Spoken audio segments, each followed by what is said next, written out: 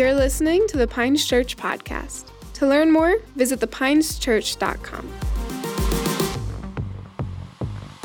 I left last Sunday unexpectedly. I wasn't here, but because of technology, I was able to kind of remote in and film that message for you, and so I appreciate that. For those of you that may be joining us for the very first time, I'm going to kind of give a little recap on a personal level, and then we'll dive right into the message that I believe that the Holy Spirit has placed inside of my heart for each and every single one of us. And I didn't say you on purpose because I need this just as much as you need it, but I had to leave last week because I found out that my father had fallen down the stairs. He's in stage 4 Parkinson's. He has early onset dementia. My mother found him at the bottom of the stairs in a pool of blood, and they rushed him to the hospital. He had blood on the brain. He had cracked and chipped some of his vertebrae.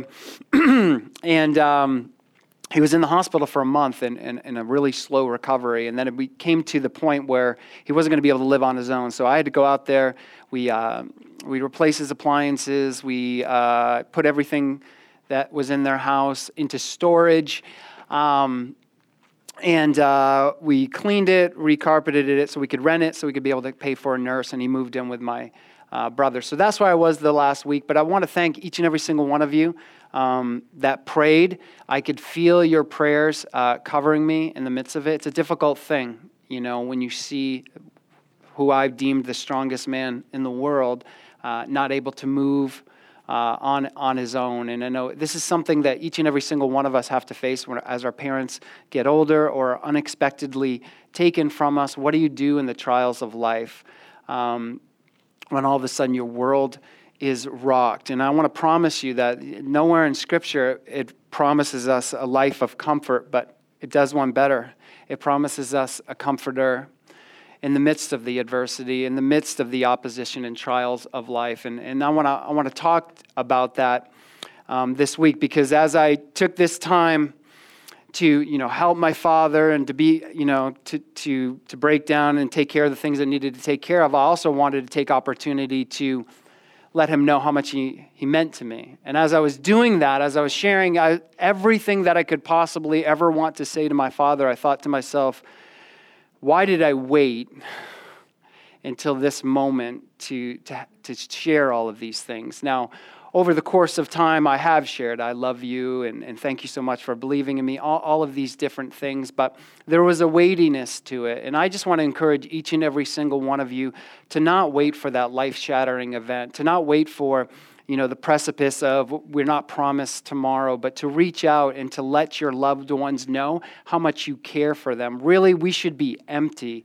of words. Sometimes we hold on to these words that we think about our spouse, we think about our friend, we think about our coworkers, we think about our parents, but we're waiting for that romanticized Hollywood moment when the sun's just about to set and the kids are playing in the background and we're at the top of a hill. Right? And that's the moment that you're going to, let your dad or your mother know how much you appreciate them. But can I just tell you, those moments really don't come like that. They usually come with your kid screaming because he pooped in his pants and the other one punched him and he's repeating a word that he shouldn't. And, and it's windy like that video and all these things are going on, and you just need to seize the moment, carpe diem, and take advantage of those, of the time that you have now to share with one another how we feel. I just shared that scripture, the power of life and death is in the tongue. We always think, well, you're going to speak death or you're going to speak life, but there's actually a third option, and that's where you keep that thing holstered and you don't speak anything.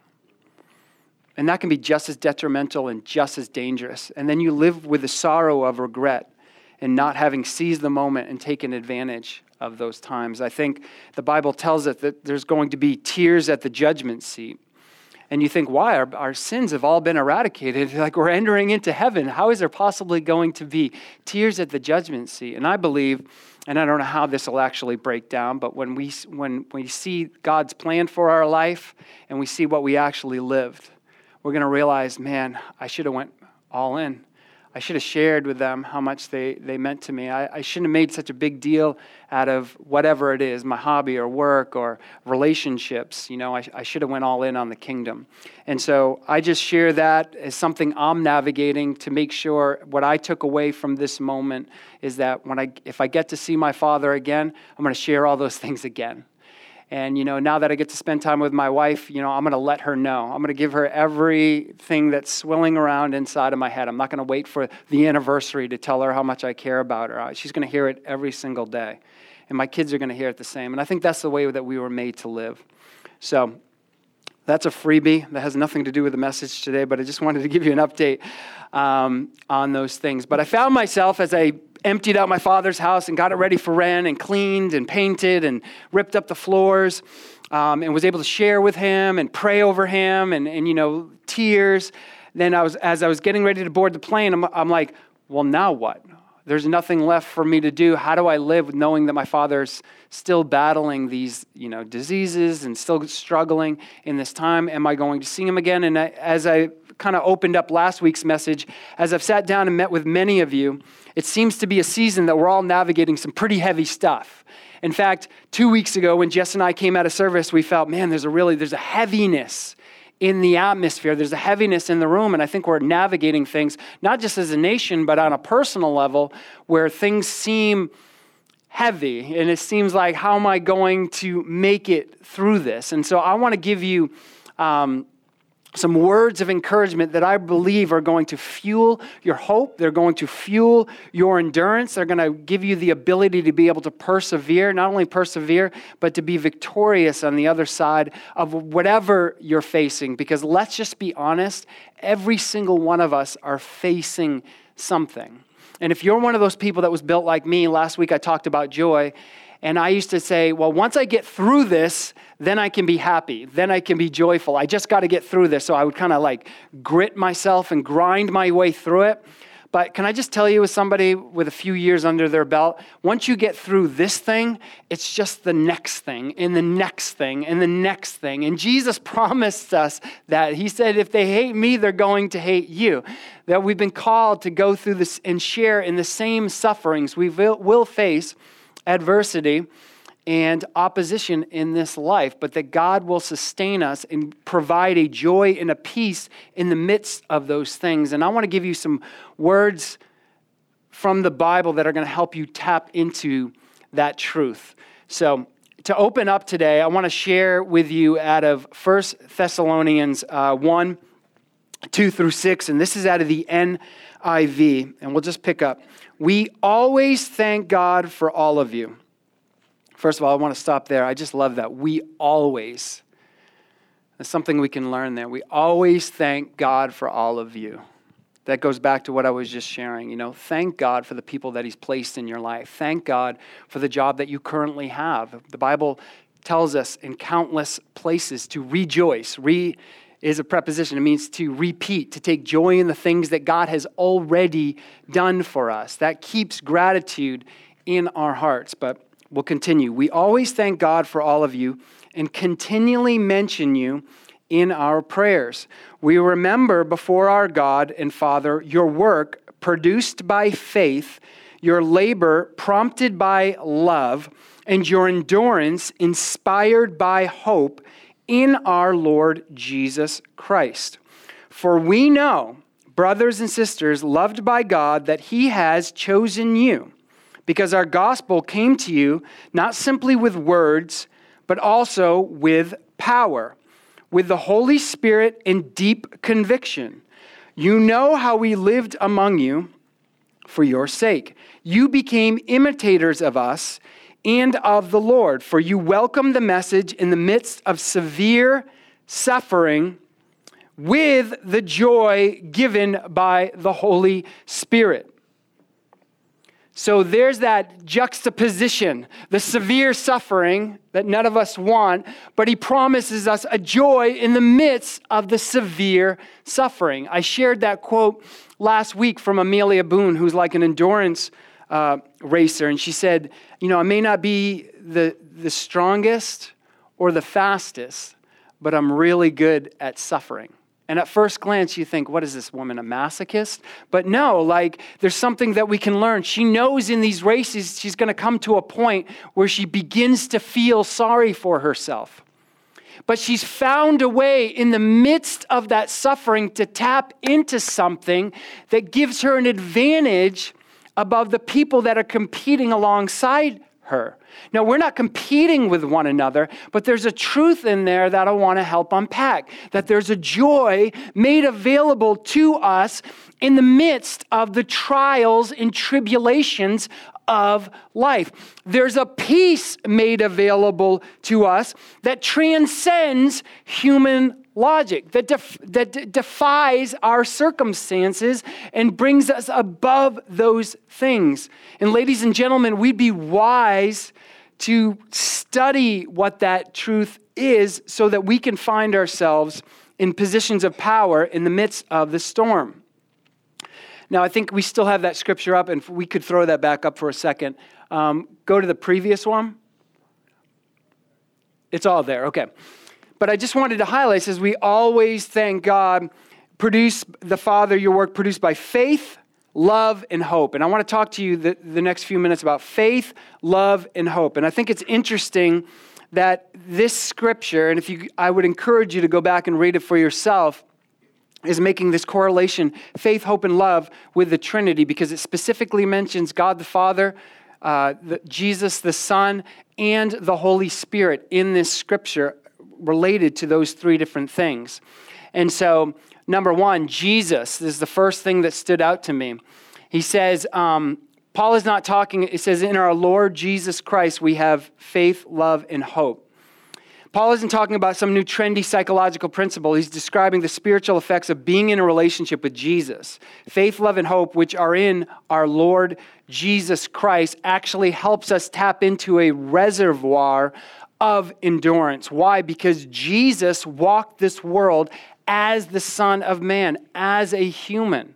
And so he knows better than anyone what you're facing. Every emotion that's racing through your heart and every thought that's racing through your mind, because he walked it out, leaning on his Father's strength. So there's nobody better that we can go to than Jesus, because he has walked these things out that we find ourselves in. Number two, I noticed that the relationship to God the Father, at the beginning of verse 3, it says, God the Father, that Paul gives thanks for faith, love, and hope. In Thessalonians, he says, remembering before our God Father. So evidently, God the Father has been instrumental for Paul in creating this faith, love, and hope, because he thanks him for it at the end of this scripture. And then the third is the relationship with the Holy Spirit. Verse 6 tells us, spells out the evidence. You became imitators of us and the Lord, for you received the word in much affliction, or it says suffering, with joy inspired by the Holy Spirit. So there's a joy that we can have in the midst of our adversity, in the midst of our suffering, because as you know, Jesus is seated at the right hand of the Father. It's the Holy Spirit that's here on the earth, which is a beautiful thing, which is why Jesus told his disciples, it's actually better for you that I should go. I'm setting you up better. Because the disciples must have been thinking, Jesus, you're the one performing all the miracles. You just conquered death. Like, we need you here to advance the kingdom. If we have you here, like, we're going to take over the whole earth. And Jesus is saying, no, it's actually better for you that I should go. Why? Because Jesus was still a man. And if anybody wanted to talk to Jesus, they'd have to stand in a line. But the Holy Spirit can have 7.5 billion conversations in 123 different languages, all at the same time, because each and every single one of us have access to the Holy Spirit. So it's not like if I'm facing a storm in the Joya house, okay, and the Magoons are facing a storm, the Magoons are like, well, Jesus is talking to the Joyas right now. We got to wait for our breakthrough because he's working with them over there. No, the Holy Spirit is big enough to meet us where we're at, comfort us, give us the wisdom on how we're going to navigate this simultaneously while working with the Magoons, giving them wisdom and providing a way out for them to be victorious in the midst of their storm. Times 7.5 billion or however many people are occupying the earth at any given time. And that is a revelation worth celebrating and spending time in. So the question is, when was the last time you talked to the Holy Spirit? When was the last time that you invited God in the midst of your brokenness and ugliness? Remember, it's the kindness of God that leads us to repentance. Sometimes we keep God at bay because we think, I made a mess of these things, so really I deserve this. It's my fault. I can't bring God into this. Can I tell you who's whispering that in your ear? It's the enemy. Because the enemy's number one game is to try to shame you and to try to guilt you and to separate you from God. But always remember, it's his kindness that leads us to repentance. It doesn't matter what we've done. Okay, God is there to forgive. And repentance means that we turn away from our wickedness, we turn away from the broken way of doing things, and we embrace the truth of his word. So we have to have a teachable spirit. We have to have a correctable spirit. We look at correction, we look at teaching as if I don't know everything. And there are going to be times that I need the wisdom of heaven to be able to navigate the storms of life. I also want to take, so what I take away from that as I highlight the Father, the Son, and the Holy Spirit in the midst of that letter to the Thessalonians is this: God's never going to leave nor forsake us. You are never alone. You are never abandoned. You are never left to try to figure things out on your own, and then God says, well, once you get it figured out, maybe I'll stop in. No, he is with you in the midst of the suffering and trials of life to comfort you, to multiply his grace into you, giving you the strength to overcome, to provide wisdom for you. And we must tap into this truth. Number two, I want to spend the next few minutes to talk about hope. It's interesting that Jake was talking about hope earlier, but we need hope. But hope in the biblical definition of hope and the Americanized version of hope have two different definitions. Hope in America is like this, it's almost like a wish. Maybe things will turn out, maybe they won't.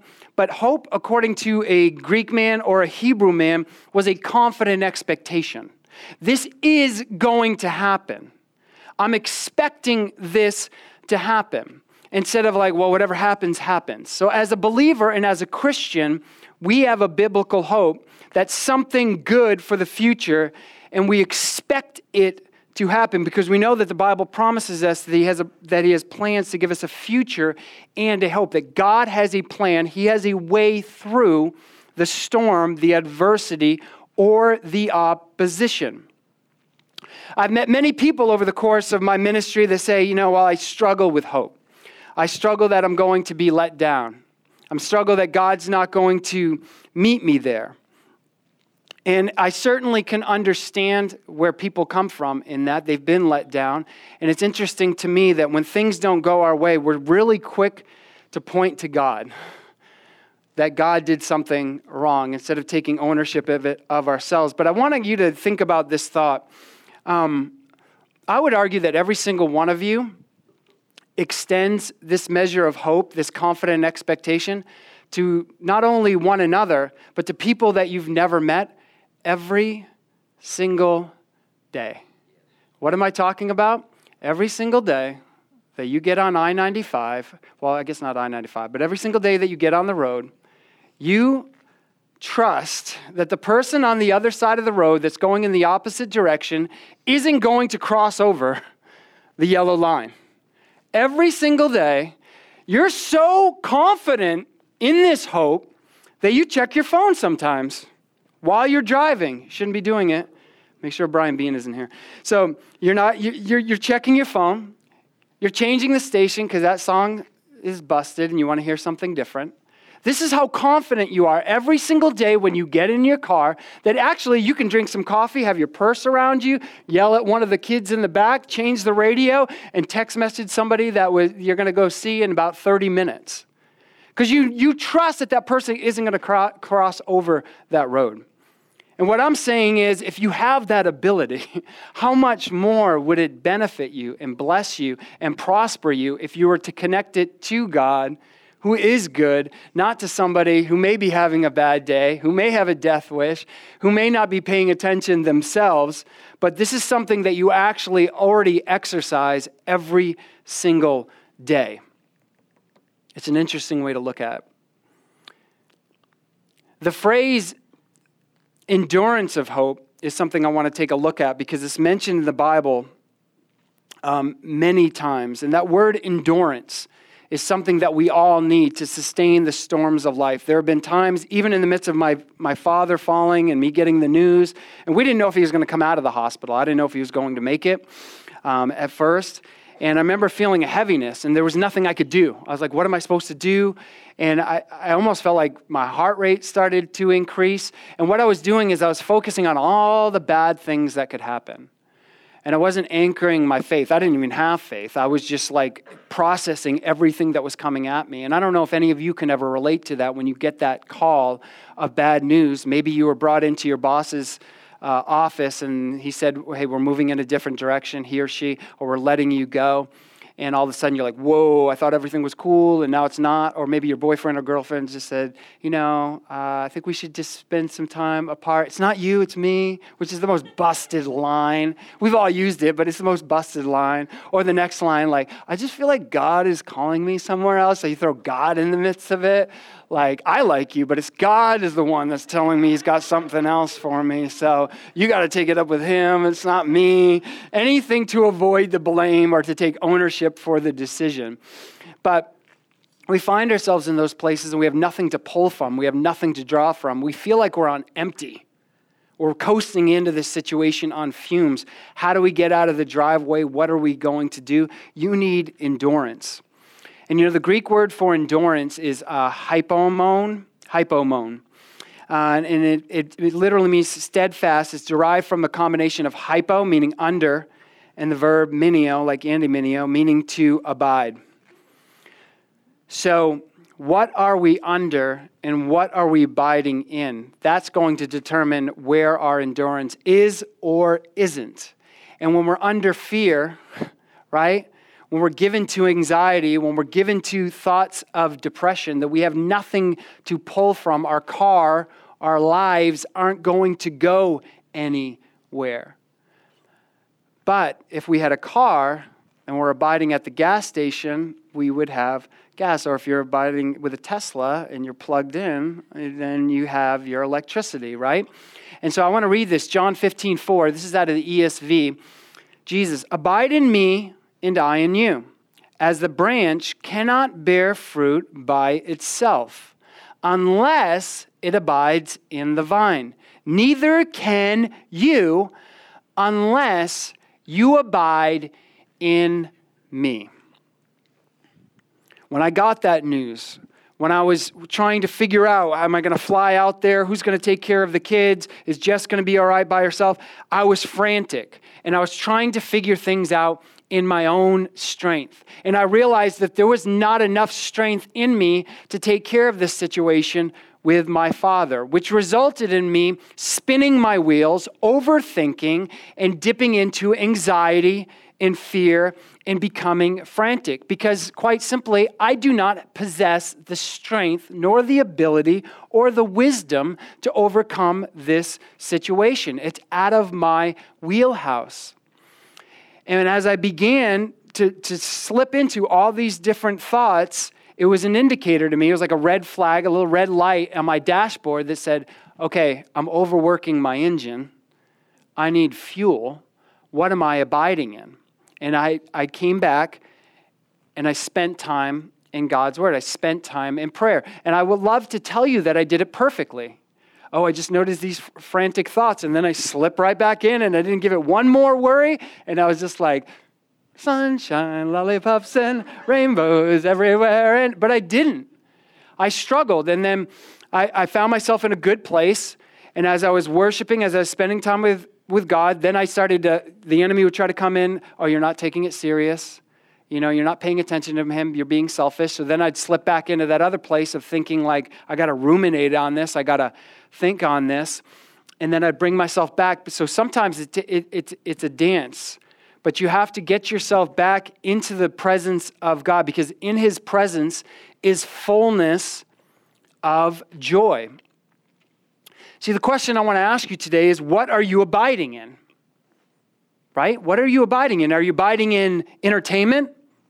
When you go through something difficult, when you get let go at work, when your girlfriend breaks up with you because God told her to, when, I think I used that line on Jess. Did I use that line when we went to Bible college? What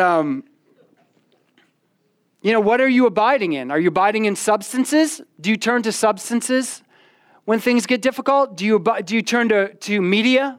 Do you turn to work and just, I'm going to grind my way out of this? And maybe you turn to food. Whatever it is, the enemy will try to get you to direct your attention to the pleasures and comforts of this world. But the issue at hand is your problems don't change. So we must, and it doesn't give you strength. So we must be abiding in the branch. We must be abiding in God, where he gives us the strength to overcome. William Barclay said this: endurance is not the ability to bear a hard thing, but to turn it into glory. And God is a God of redemption. God isn't just trying to get you through the storms of life in the adversity so they say, whoo, well, we got through. He's building something inside of you. All that fear and all that worry and all of those thoughts, as you take them and you bring them into subjection to the Word of God, and you say, God, I have no clue how I'm going to get through this, but I'm giving it to you. It galvanizes your faith. It causes your trust and your roots to go deeper in him, instead of turning and numbing yourself with media or alcohol or the devil's lettuce or whatever it is, not dealing with the issues of life. God wants you to face them head on, and he wants to walk through them with you, because he's turning that thing that you're dreading, that you're afraid of, into his glory. I think it was Ralph Waldo Emerson that said, we acquire the strength we overcome, like Sun Tzu in Mortal Kombat. When we overcome, nobody Mortal Kombat fans, shouldn't play that game, it's busted, but when we go through these storms, when we cross the line of feeling sorry for ourselves, we gain something that the enemy can never take away from us, nor can any man. We've learned to trust God in an area, and all of a sudden our capacity has been enlarged. And our trust and faith in him is at a different level. So the question is, how do you keep going month after month, years, or even decades, when there are emotional and relational, spiritual and financial obstacles? Maybe some of you have been like, I've been facing this ish in my marriage or with my parents or with my boyfriend or girlfriend for years, and I haven't seen any resolve. I've been in debt for the past 10 years and I haven't seen one breakthrough. What do you do when encouragement seems to evaporate and you have nothing left in the tank? The answer is you need hope. Without the endurance of hope, relationships, ministry, work, and life become disorienting. And when our eyes are fixed on the storms of life, on the adversity of life, on the challenges of life, we begin to magnify the problems instead of fixing our eyes on Jesus. I don't know if you remember when you were learning to ride a bike for the very first time, you're thinking all these things, okay? I got to keep the steering wheel like this, handlebars. I got to keep my legs pumping, but I also got to look up because you have a tendency to look down. And then all of a sudden, your parents, you feel that hand come off of your back like this. And you're like, I'm doing it. And you think you're going to have that E.T. moment, but it eludes you. But you're riding down, and all of a sudden you see a tree. And your mom or your dad's like, don't look at the tree. But what do? You look right at the tree. You're trying to avoid the tree, but you look at the tree. And as a result of fixing your eyes on the tree, you end up hitting the tree when you should be looking at the path, right? And when we walk through the storms of life, we tend to look at the bad things that are happening to us instead of Jesus, the author and finisher of our faith. Remember when Jesus bid Peter to step out of the boat, he was walking on water, which was amazing because Jesus was the only one that had done it up to that point. Now here's Peter walking on the water. And Peter made a boatload of mistakes, right? But here he is listening to Jesus. But when he started to look to the left and to the right, he started to see the waves and the storms. He started to sink in. And that's an illustration for us that we need to fix our eyes on Jesus, not on the storm, magnifying it, making it big, spilling into anxiety, fear, and doubt, giving mental real estate to the problem instead of to the solution. See, what do I want to say? See, sometimes we think we know what God's plan for our life should look like. None of us would say this out loud, but if we're honest, we believe that life should be sunshine, lollipops, and unicorns and rainbows everywhere. And the minute we come against adversity, which we're promised in Scripture, but the minute we come against it, we start to blame God or feel like He's abandoned us, right? Are there any real people in the house? Like, God, why did you you stopped giving me information? Like, why did you lead me here? And you know what? I want to take a look at the life of Job for a minute, because I think Job really sums this up beautifully. And if you look at Job 23, 8 through 9, this is out of the New King James Version, the King Jimmy, so are you ready? It says, "Look, I go forward, but he is not there, and backwards, but I cannot perceive him. When he works on the left hand, I cannot behold him. When he turns to the right hand, I cannot see him." You see, when Job was in the thick of the struggle, he couldn't see God, no matter which way he looked. He looked to the left, looked to the right, looked to his hands, couldn't see God. I'm sure he felt like God hung him out to dry, especially as he's sharing this. Thankfully, these words don't mark the end of his story, though. And it's an interesting point that we can learn from Job, is that whatever you're looking for, you typically find.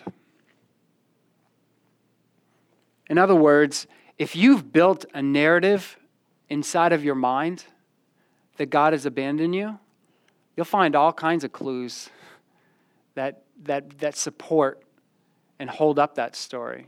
And that's why it's so important that we use the Word of God as our anchor and the foundation, not making decisions based off of our experience, not making decisions based off of our fleeting emotions that can lead us like a wave tossed to and fro, but that we're supported through Scripture. Because in verse 42, all of a sudden Job's eyes are open. 42, 3 through 6 says, "Surely I spoke of things I did not understand, things too wonderful for me to know. You said, 'Listen now, and I will speak. I will question you, and you shall answer me.' My ears had heard of you, but now my eyes have seen you." I just want to leave you with this thought that perhaps as you go through these trials and you almost feel disoriented, you can't discern north, east, south, or west, that God has led you into this storm to develop something inside of you not only you're going to need in the next season and chapter of your life, but that others around you need. And that there's something actually wonderful taking place behind the backdrop of what's in your peripheral view. God is at work behind the scenes, and that's the revelation that Job came to. When just previously he was questioning and doubting God, "You've abandoned me, you've left me." Now all of a sudden Job's eyes have been opened and he's saying, "Man, there was something wonderful at work that I couldn't see in the natural. But I should have trusted in the supernatural. I should have tapped my faith into you. Not what I saw, not what I was experiencing, but my faith should elevate me above those things, clinging to your word." Saints, that's where each and every single one of us has to be. And I'm not telling you that it's easy, but I'm telling you that God is at work with something wonderful for your life behind the scenes.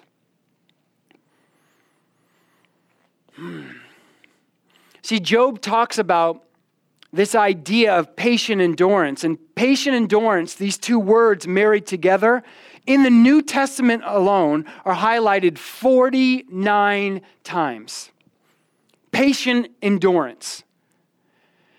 See, I've come to realize that everybody thinks they're patient. Most people say, I can be patient when I need to be patient. But let me just ask you this simple question. When was the last time you burned the roof of your mouth because you couldn't wait for the pizza to cool down? Maybe we're not as patient as we think we are. Patience isn't easy.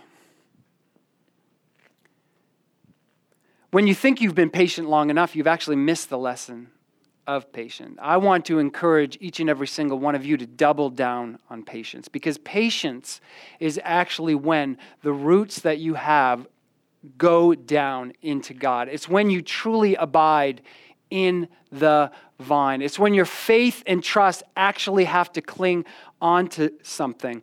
It's when you go from that moment that Jake was talking about, a hovering above the chair, so everybody that's walking by you looks like you're moving in faith, but you're really not, because your butt hasn't touched the seat, because you don't trust if it's actually going to be there. But faith is when you let go and you sit.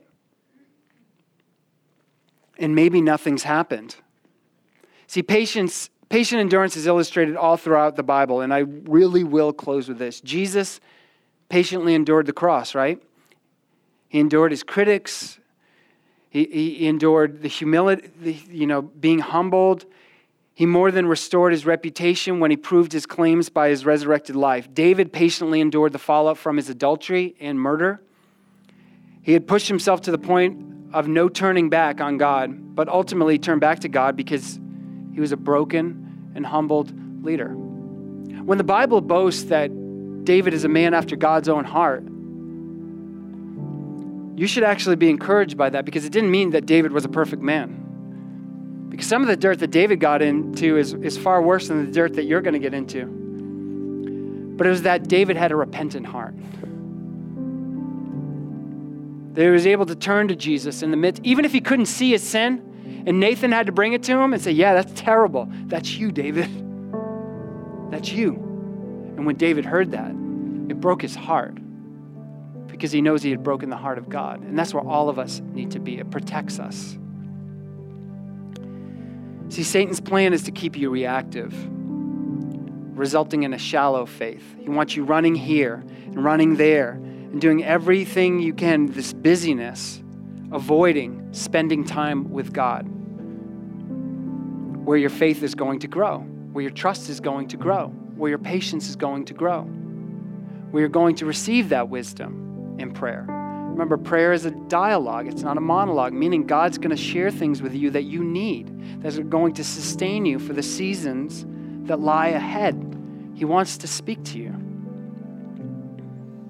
See, patience, ultimately, and godliness is the proof of the genuineness of a person's salvation. When we're not running to and fro, but we can keep our feet planted in the midst of the storms of life. I'm going to ask you to stand.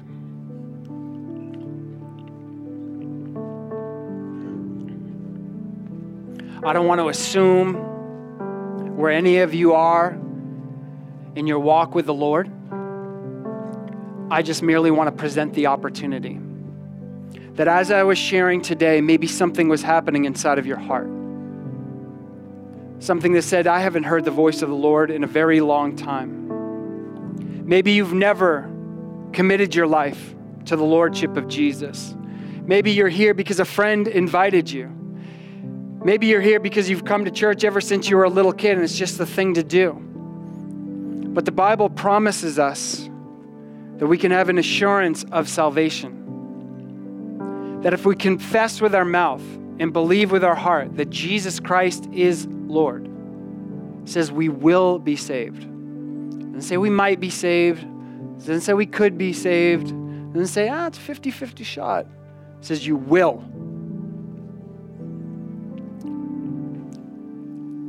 And I don't want to leave here today without providing you the opportunity to give your life to God, who can do a much better job leading it than you or I can. God knows what makes you and what breaks you. He penned every moment of your life before a single day passed. He knit you together in your mother's womb. You weren't made in an assembly line in some factory in Kalamazoo, Michigan. He took his time with you, and he wants to be in relationship with you. And he wants to help excavate the dreams that he's placed inside of your heart. He wants to provide you with the grace to go beyond your natural ability so that you can run in this race. And so if that's you in this room and you say, man, I want to make a commitment to God. I want to surrender my life to Jesus. I just want you to raise your hand and I'm going to lead you in a prayer.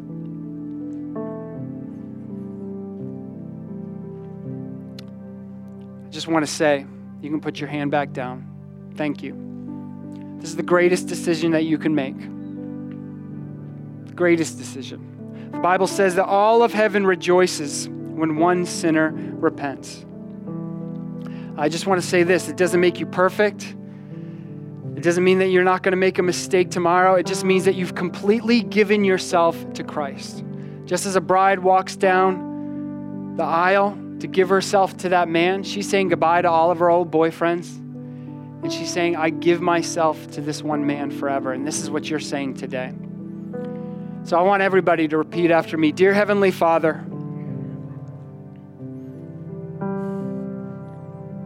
I thank you for sending your son, Jesus.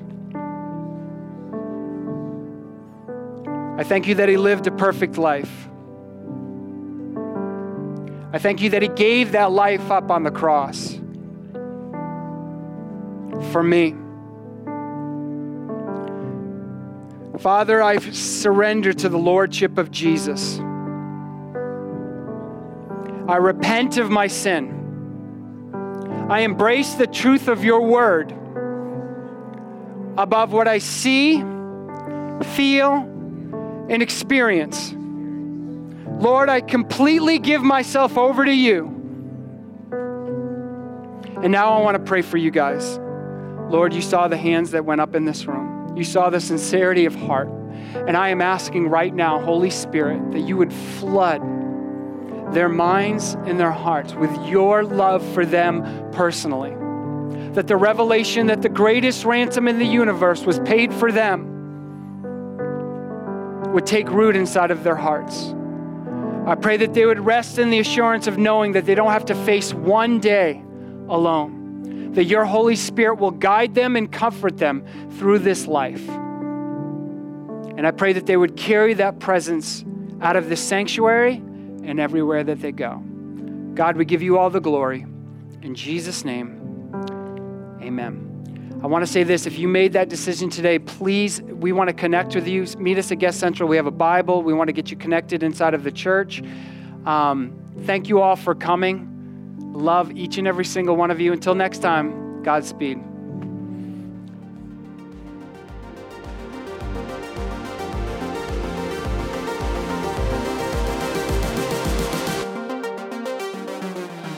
Thank you so much for listening to the Pines Church podcast, a sermon resource provided by the Pines Church in Bangor, Maine. We'd love to hear from you, so leave us a review on this podcast. If you have any questions, visit thepineschurch.com. Thanks again, and we'll see you next time.